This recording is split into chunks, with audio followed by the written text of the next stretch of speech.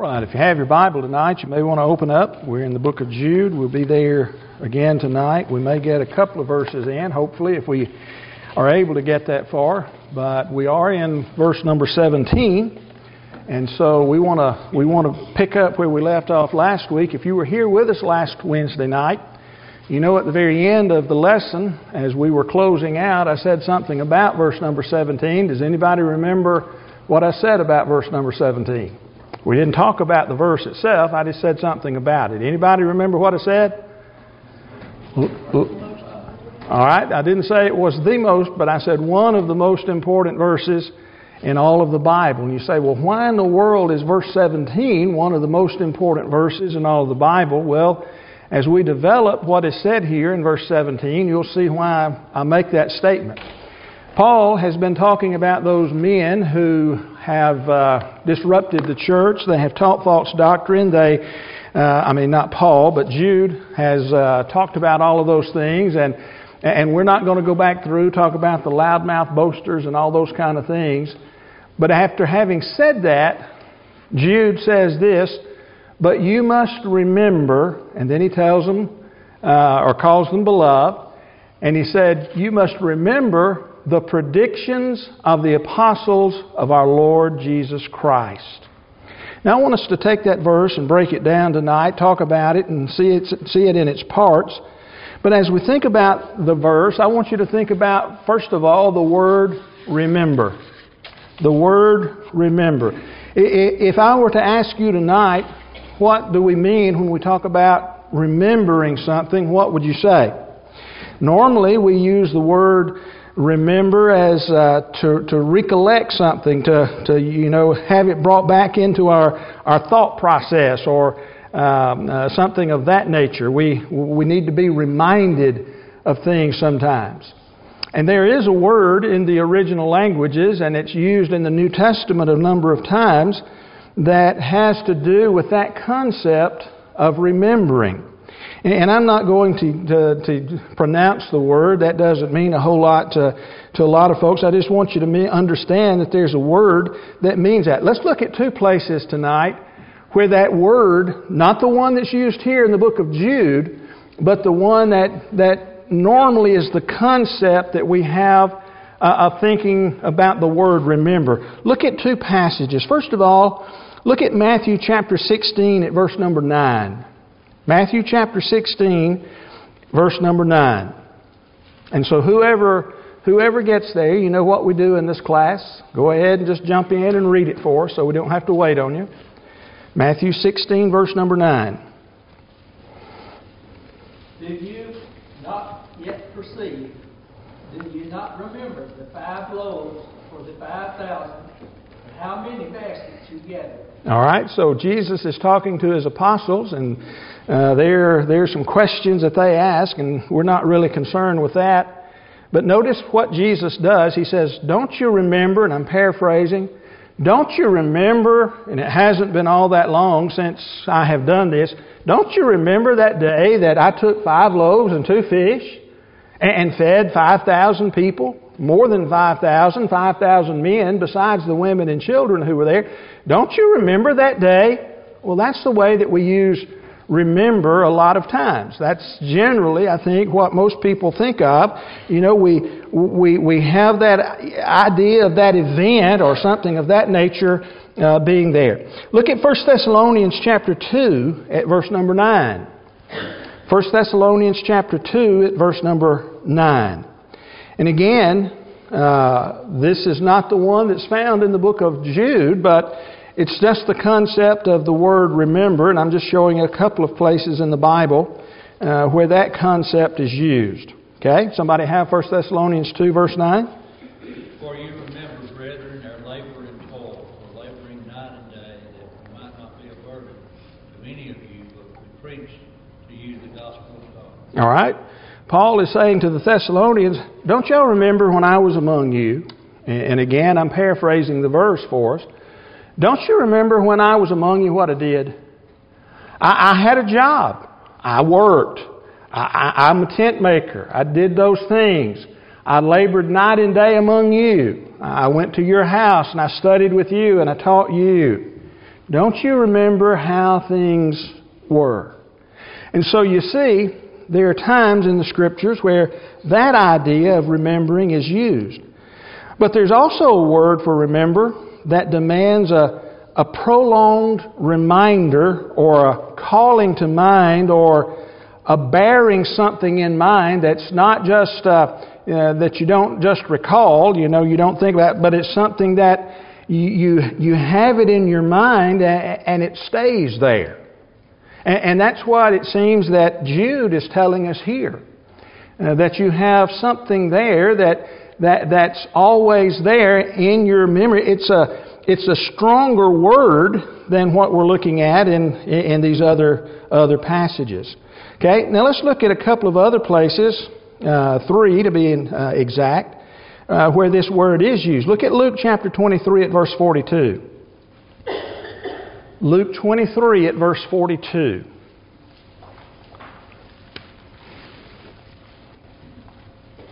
And you should, as you read that, know exactly the story behind what is being said here. Somebody got it? And he said, Jesus, remember me when you come into your kingdom. All right, who said that? Thief hanging on the cross. Remember me when you come into your kingdom.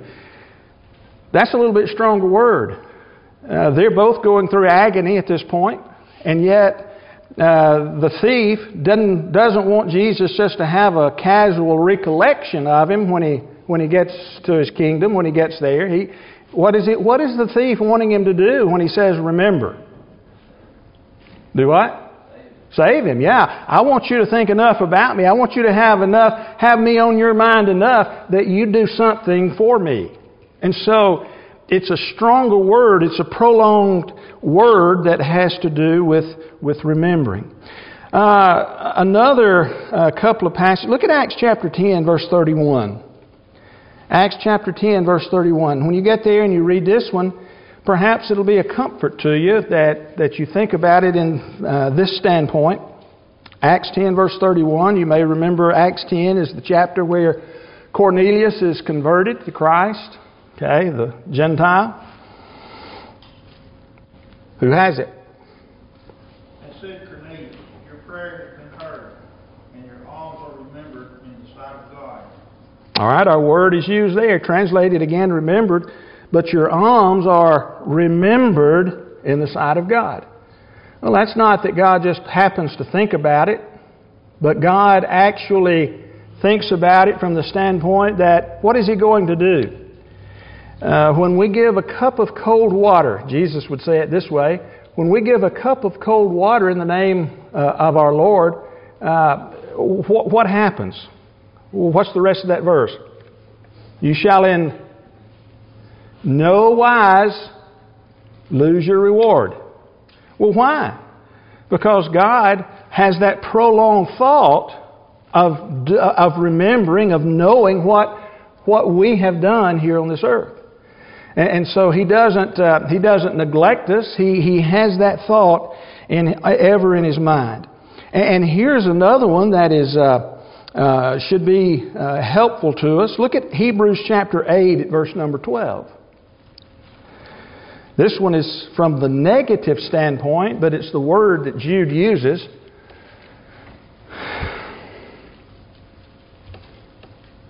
Hebrews chapter 8 at verse number 12. For I will be merciful to their unrighteousness and their sins and their lawless deeds I will remember no more. All right, what does God say about our sins and our evil deeds? Of course, He's talking about the idea of forgiveness in the New Testament. But He will do what? He will remember them no more. Does that mean that He'll never have the thought in His mind? No. It means that He doesn't have that prolonged thought like the thief wanted Jesus to have about Him when He came into His kingdom. And like the alms that Cornelius did that were remembered before God, that they were always there. God said, I'm not going to remember your sins. When I forgive your sins, I'm not going to remember your sins in that way. I'm not going to dwell on your sins anymore. Our sins are offensive to God, aren't they? But God says, when you've been forgiven, I'm not going to dwell on them. I'm not going to keep putting them to the forefront of my mind. And that's what Jude and what this word has to do. It's the idea that we put it into our mind, and it's to be there and to stay there in our mind.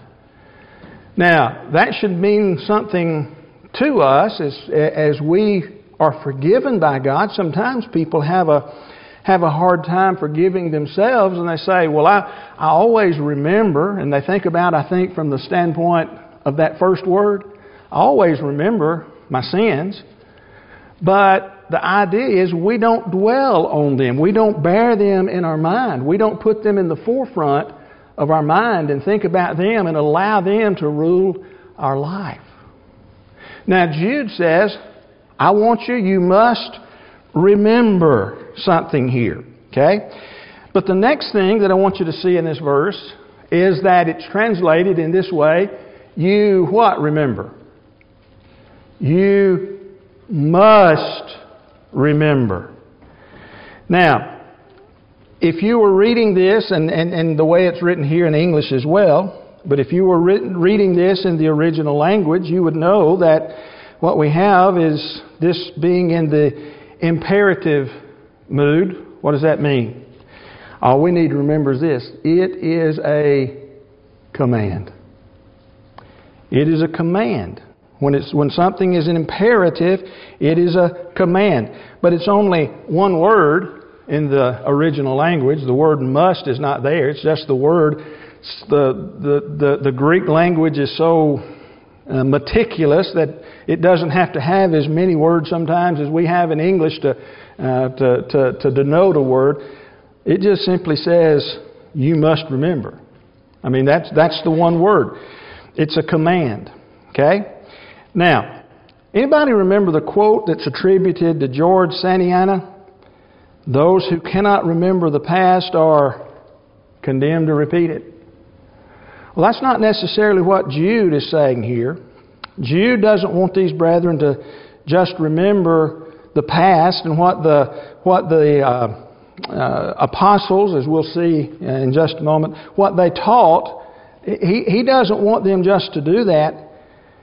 He wants them to remember the teaching. He wants them to bear in mind the teaching so that they would not be partakers of the false teacher's doctrine. He wants them to ever have this in their mind so that they don't fall prey to these men who are flattering them, as we talked about last week, and causing them to, or wanting them to go astray and follow after them and follow after their own lusts. Jude is telling them that you are commanded to remember, and again, what the apostles said, what they predicted, and we'll talk about that word in just a minute, so that you won't be partakers. He wants them to remember these things. It's imperative, it's a command that they remember these things so that their faith would not be shaken. They see all of this going on and they wonder, well, how can this happen in the church? And they see the problems and Jude confronting them, but he wanted them to remember what the apostles had said so that their faith wouldn't be shaken. Now, doesn't it happen sometimes in our day and time when perhaps a new Christian sees some difficulties that take place within a congregation, and first thing you know, they have left the Lord because they have seen things and their faith has been shaken? Jude says, I want you to remember, there's a command for you to remember so that won't happen to you. And then we could add a third thing to it, so that they would be assured that God was aware of what was going on and that He would deal with these false teachers accordingly. Isn't that what Jude has been talking about? He talks about the sin that they had committed and the fact that God is going to punish them. And again, we won't go back through all of the things that he had to say. He reminded them at least of 3 occasions when in the past, when God had punished those who had done wrong. And so he wants them to remember what the apostles said in order that they will know that God is going to handle things. But you know what? There's another interesting thing. We're still on this idea of remembering. There's another interesting thing about this word. It's in the passive voice. Now, what does that mean? Well, when something is in the passive voice, it means the subject of whatever's being said, in this case, the brethren, the Christians who are there, they're the ones who are receiving the action. Now, what do you mean by that? In other words, it was necessary for them to be reminded so that they would themselves bear in mind the things that the apostles had said. In other words, the writing that Jude was doing, or the preaching that a preacher does, or the teaching that a Bible teacher does, or the words that elders use to exhort us and the local congregation, those are necessary to remind us, to put these things at the forefront of our mind. And so, it's not something, preaching and teaching is not something that's optional, that you can just take out of the church.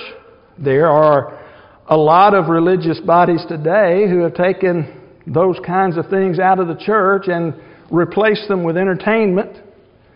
But this is not an optional thing. They are being acted upon so that they will act. And this command that they're receiving is that they are to put it in the forefront of their mind, but this is happening to them. There's someone that's assisting them, helping them along in doing that. And so, as gospel preachers and Bible class teachers, we're under obligation from God to be sure that we tell, as Paul would say it in another place, the whole counsel of God, and put people in remembrance of the things that God had to say. Now, go to the book of 2 Peter chapter 3, verses 1 and 2. And if you remember what we've said about the book of 2 Peter, 2 Peter is longer than the book of Jude, but they're somewhat twin books. They cover much of the same material. And so Peter covers this same idea, this same concept in verses 1 and 2 of chapter 3. Okay? And he expresses it pretty well.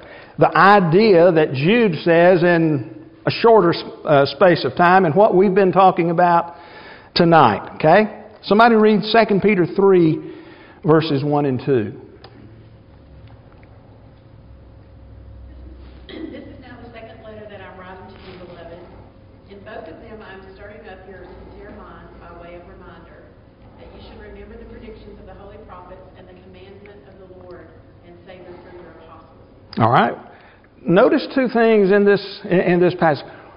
Peter says this is the second letter that I'm writing. Okay. Now, why is he writing this second letter? According to verse number 1.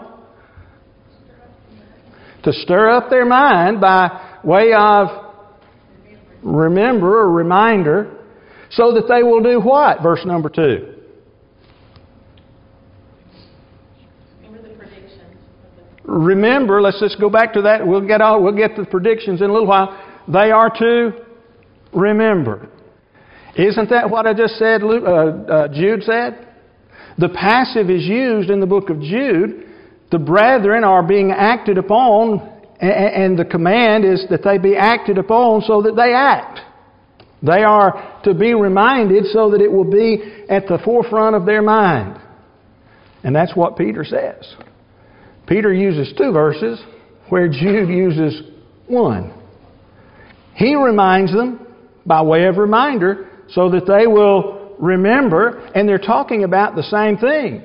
Remember, they're talking about, as Wendy pointed out a minute ago, the predictions of the apostles.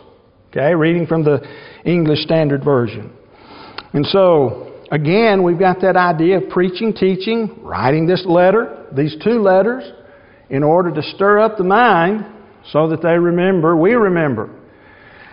How many times, sometimes, does it take us being reminded of something before it ever sticks? Anybody get it, everything on the first try? Well, some folks probably do, but most of us don't. Sometimes we have to be reminded of things before we ever remember it. And so that's one of the things that's being said here. Okay, now what are they to remember? We know he's writing to the beloved, to the Christians there. What is he telling them that they need to remember? Simply stated, he says, the predictions, English Standard Translation, the predictions of the apostles. Okay? When you think about a prediction, what's the first thing you think about? What is a prediction? Something in the future. Okay, you tell something about, you make a prophecy about something in the future. I'm not sure that's exactly the idea that Jude intends to portray here. The idea that we sometimes get when we think about the word prediction. Anybody have the King James? This word translated prediction comes from two words, and we'll see it in the King James. Go ahead. Remember ye the words which were spoken before of the apostles. Okay, the words, that's one of the words that goes into the word prediction. And the words which were spoken before, that's the other part of the word that goes in and is translated simply prediction in the English Standard. New American Standard, I doubt anybody's got it with them tonight, but the New American Standard translates verse 17 this way, but you, beloved, ought to remember the words that are spoken beforehand by the apostles of our Lord Jesus Christ. The idea is what they spoke beforehand.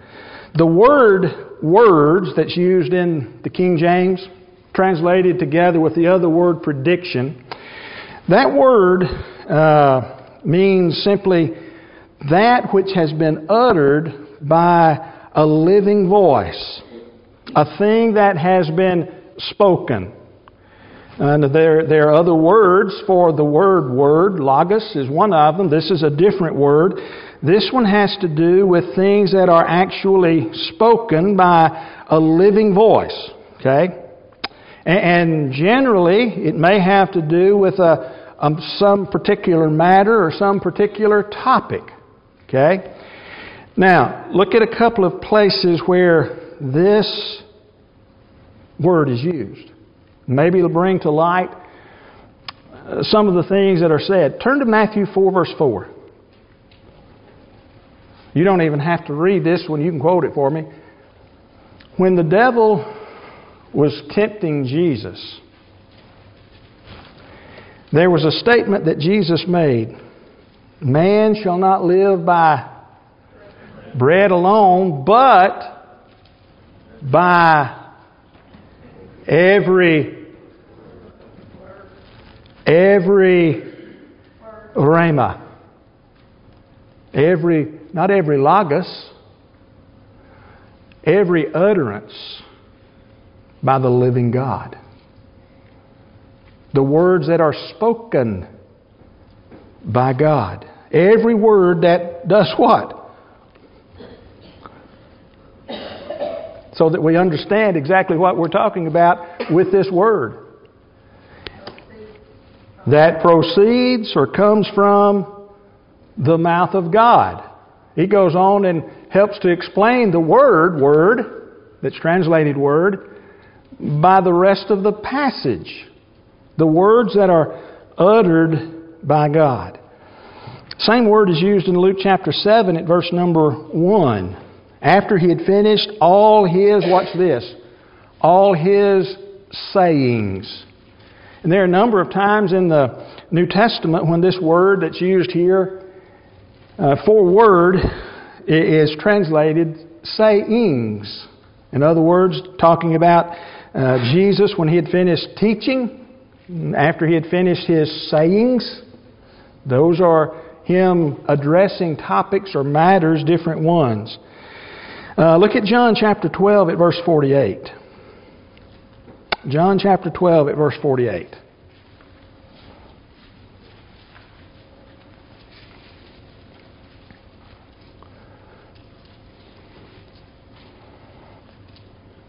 The one who rejects me and does not receive my words has been judged. The word that I have spoken will judge him. What's going to judge him?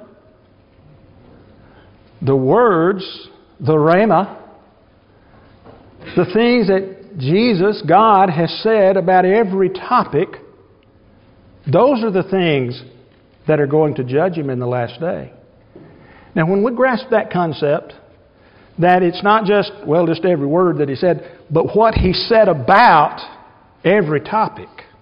When we grasp the concept of the word that's used here, there's no room for private interpretation, or you seeing it one way and me seeing it another. And so as we look at it then, we have that word that's translated word in the King James that is used. The idea of the thing that's been uttered by a living voice that generally regards a matter or a topic of some sort. And then we have the second word in that passage, goes into the word prediction. Spoken before is the way that it's translated in the King James Version. Okay? But look at Matthew 24, verses 24 through 26. Matthew 24, verses 24 through 26. Jesus said, "For false Christ and false prophets will arise and perform great signs and wonders so as to lead astray, if possible, even the elect. See, I have told you beforehand." So, if they say to you, "Look, he's in the wilderness," do not go out. If they say, "Look, he is in the inner rooms," do not believe it. The phrase "told you beforehand" is our word. It's not necessarily a prophecy or a prediction in the sense that we sometimes think about. It's literally the matters that I told you about beforehand. That's what Jude is writing about here, of what the apostles had said when they were on the earth and functioning and active. That same phrase or word is used in Galatians 1 at verse number 9, and it comes very evident there. "As we have said before, so say I now again. If anyone is preaching to you a gospel contrary to the one you received, let him be accursed. As I said before, so say I now again." That's not something that was a prediction. It's the idea of I said it previously, and now I'm saying it again. And that's what those words previously said by the apostles, what were the people to do? Put them in the forefront of their mind. Keep them there. Put them up there. Okay? Do you begin to see why I say verse 17 is one of the most important verses in the Bible? It doesn't just apply to the topics and the matters that Jude is writing about here. The idea of what he says in this particular section, but it has to do with everything the apostles said. Who were the apostles? I mean, he simply says, remember the predictions or the words spoken beforehand by the apostles. Who were the apostles? Now, I'm not asking you to name Peter, Andrew, James, John, Philip, Bartholomew, and y'all finish it out. Who were the apostles? Do what? Okay, they're more than chosen. What does the word apostle mean? The word apostle means one who is sent. Now, what did Jesus send the apostles to do? Send these men to do? To deliver the message that He had given them, His words. And so, delivered that message. Were all of the things that we were to remember, are to remember, the things that we are to be obedient to? Did Jesus address every matter while He was present on the earth? No. Look at John chapter 16, verses 12 through 15. Verse 12, Jesus said to the apostles, I still have many things to say to you, but you cannot bear them now. But when He, the Spirit of truth, comes, He will guide you into all truth. He'll guide you into all truth. Because He's going to take, I'm going to paraphrase, He's going to take what the Father gives me, deliver it to you, and you're going to go deliver it to other people. Okay? So whatever it was that the apostles spoke, where does it need to be? Oh, it's shut up in my Bible in a dusty book on a shelf somewhere. No, I need to put it where it's going to work. And where's it going to work? I got to get it in my mind. I got to get it in my, not the blood pumper, but the heart. The psalmist said in Psalm 119, your word have I hidden in my heart just because I didn't have anywhere else to put it. Right? So that y'all finish that verse. Might not sin against you or thee, depending on which translation you're reading from. That's basically what Jude says they need to be doing. Putting it up there in the forefront of their mind. Okay? Because why is it important? Because the apostles delivered it. Who were the apostles? Well, they were the ones who delivered the message of God. One more passage. Look at Ephesians 2, verses 19 and 20.